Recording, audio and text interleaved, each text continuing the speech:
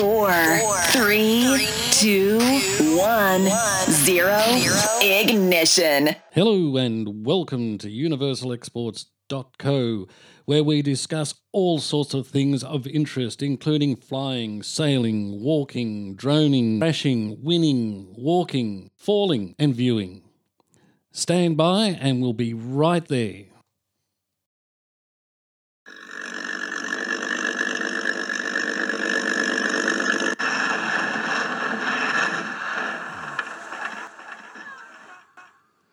Now that's a sound you don't want to hear. That was the sound of a Spitfire crash which took off on takeoff during the air show in France at Trois Frontiers Longuyon-Villiers, a few metres from the public. It was a case of a restored Spitfire taxiing ready for takeoff. The interesting thing about it was this particular Spitfire had a Griffon engine.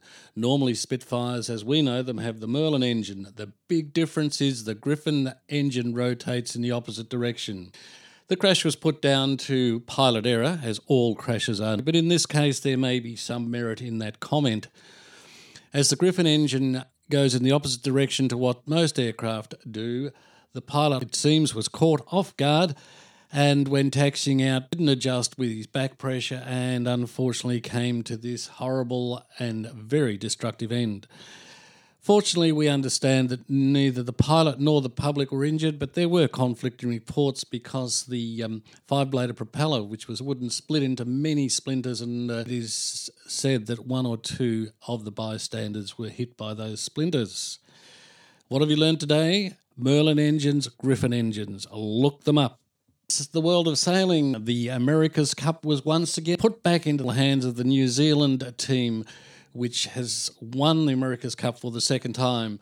The America's Cup, for those of you that don't know about it, and you must be very young if you don't, is a cup that was held by the Americans for over 132 years without being beaten until the Australians came along. I tell you what, any boss who sacks anyone for not turning up to die as a bum.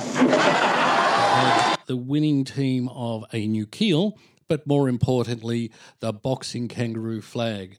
Dennis Conner was the skipper of the American contender, and he was brought to tears because of the defeat that he let go. The first time in 132 years, but wonderful to see that the New Zealand team have won it back. The second time that they've held the America's Cup. Now, droning on.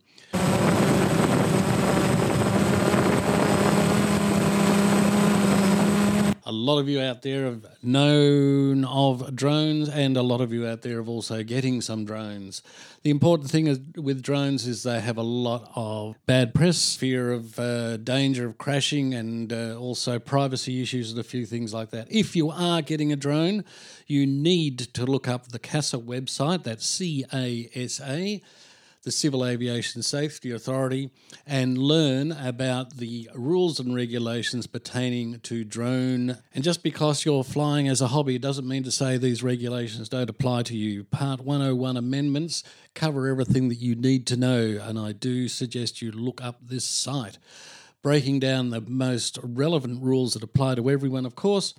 You aren't supposed to fly, nor should you fly, within 5.5 kilometres of a manned airport. That's a tower airport. That's 3 nautical miles in their terminology. You shouldn't fly above 120 metres, 400 feet at any stage, nor should you fly within 30 metres of people or property. That property can be houses, cars, boats, anything that comes under the term of property. Also, of course, don't fly above sporting events or where there's a large congregation of people.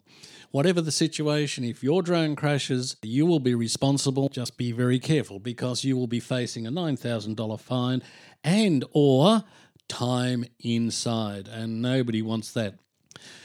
You can download an app which is called Can I Fly There? This is a fantastic little tool that you can have which actually brings up where you can fly and where you can't fly. And if you're standing at a particular point at a particular time, it will tell you whether you are within or without those boundaries.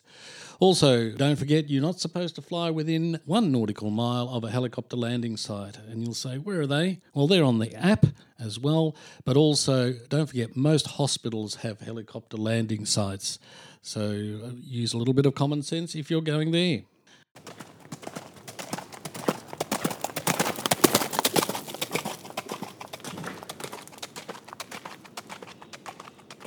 Walking along, a couple of walks we'd like to discuss with you today, and one of them is the Newgee Rail Trail. Newgee Rail Trail, or Newgee, is about 100 kilometres east of Melbourne. It starts at the Newgee village, where the Nuge pub is. A very nice place to go. The old station that was there is being restored, as well as a number of steam locomotives and lots of other interesting things. The walk along that rail trail isn't very far and it isn't very strenuous, only about 3 kilometres. Being a rail trail like most rail trails, it has got compacted sand and gravel, very easy to walk. You could probably ride it on a bike if that's what you want to do. And it takes you from the Newgee village up to the Trestle Bridge, which is the largest wooden trestle bridge in Victoria, is almost 100 years old. And in that time, it was burnt down in 1939 during the Great Fires. However, they were able to rebuild it again in that same year. It is the largest wooden trestle bridge in Victoria, spans over 100 metres. UniversalExports.co is the podcast you're listening to. It's Universal by name and Universal by nature. We cover all sorts of things of interest, and we'd like to hear from you if you'd like us to put in a segment specifically for something that you're interested in. We've mixed it up so you get a variety of what you're listening to during your day. If you've got us plugged in while you're vacuuming, you can have a choice of all of those different segments that we're going to talk to you about. Are you into space and astronomy? Just a couple of interesting things that we're all very, very happy about. The sun is currently rising at 7:35 and today it sets at 17:13. That's an increase of 2 minutes from yesterday, so the days are getting longer. We are moving rapidly towards summer. Come on, the warmth. If you haven't worked it out, this broadcast is emanating from the centre of Universe in downtown Melbourne, Victoria, Australia. We're currently in our winter season, looking very much forward to summer. Another rise and set you could be interested in is Saturn rises at 15:35 in the afternoon and sets at 06:10 in the morning. So if you've got your telescope and want it mounted, you need to have it pointed in that easterly northern direction when it's dark. So by about 9 or 10, you can see it probably in a northerly direction. The other one that you may be interested in is Jupiter, which is rising at noon midday and sets at about midnight. So you need to catch that just after sunset to make it at a reasonable height for you to be able to pick it up. Speaking of Jupiter, Juno. I know, but Juno spacecraft that has been floating around Jupiter and is coming in to get the closest shots of Jupiter's red spot that's ever been taken before. This is being backed up by a number of telescopes on the Earth, Gemini and Subaru telescopes on Mauna Kea, to support what Juno is doing up there very close to the Jupiter's red spot.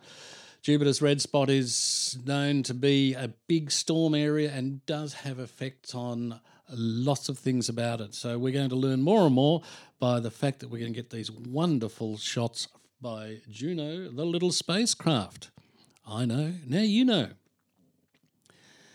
For those of you into photography and filmmaking, just a couple of little things here I'd like to talk about.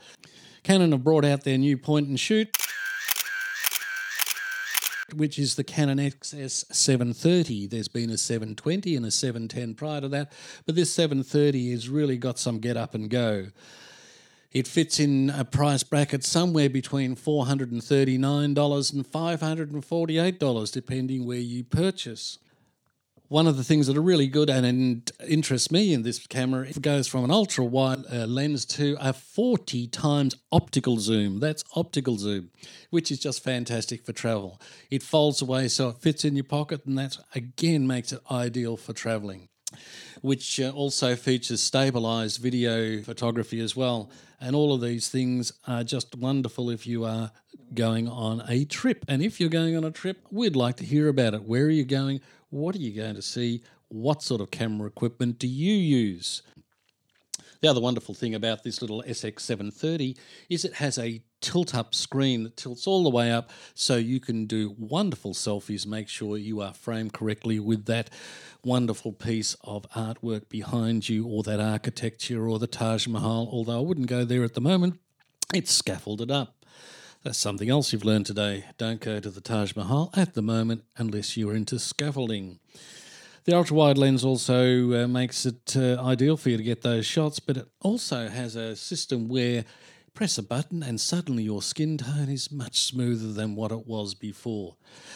Much cheaper than going for a bit of surgery, I would think.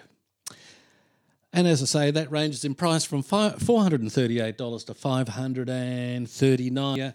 It's just a matter of looking around online, go up and down Elizabeth Street to all the shops down there and see what best price you can get.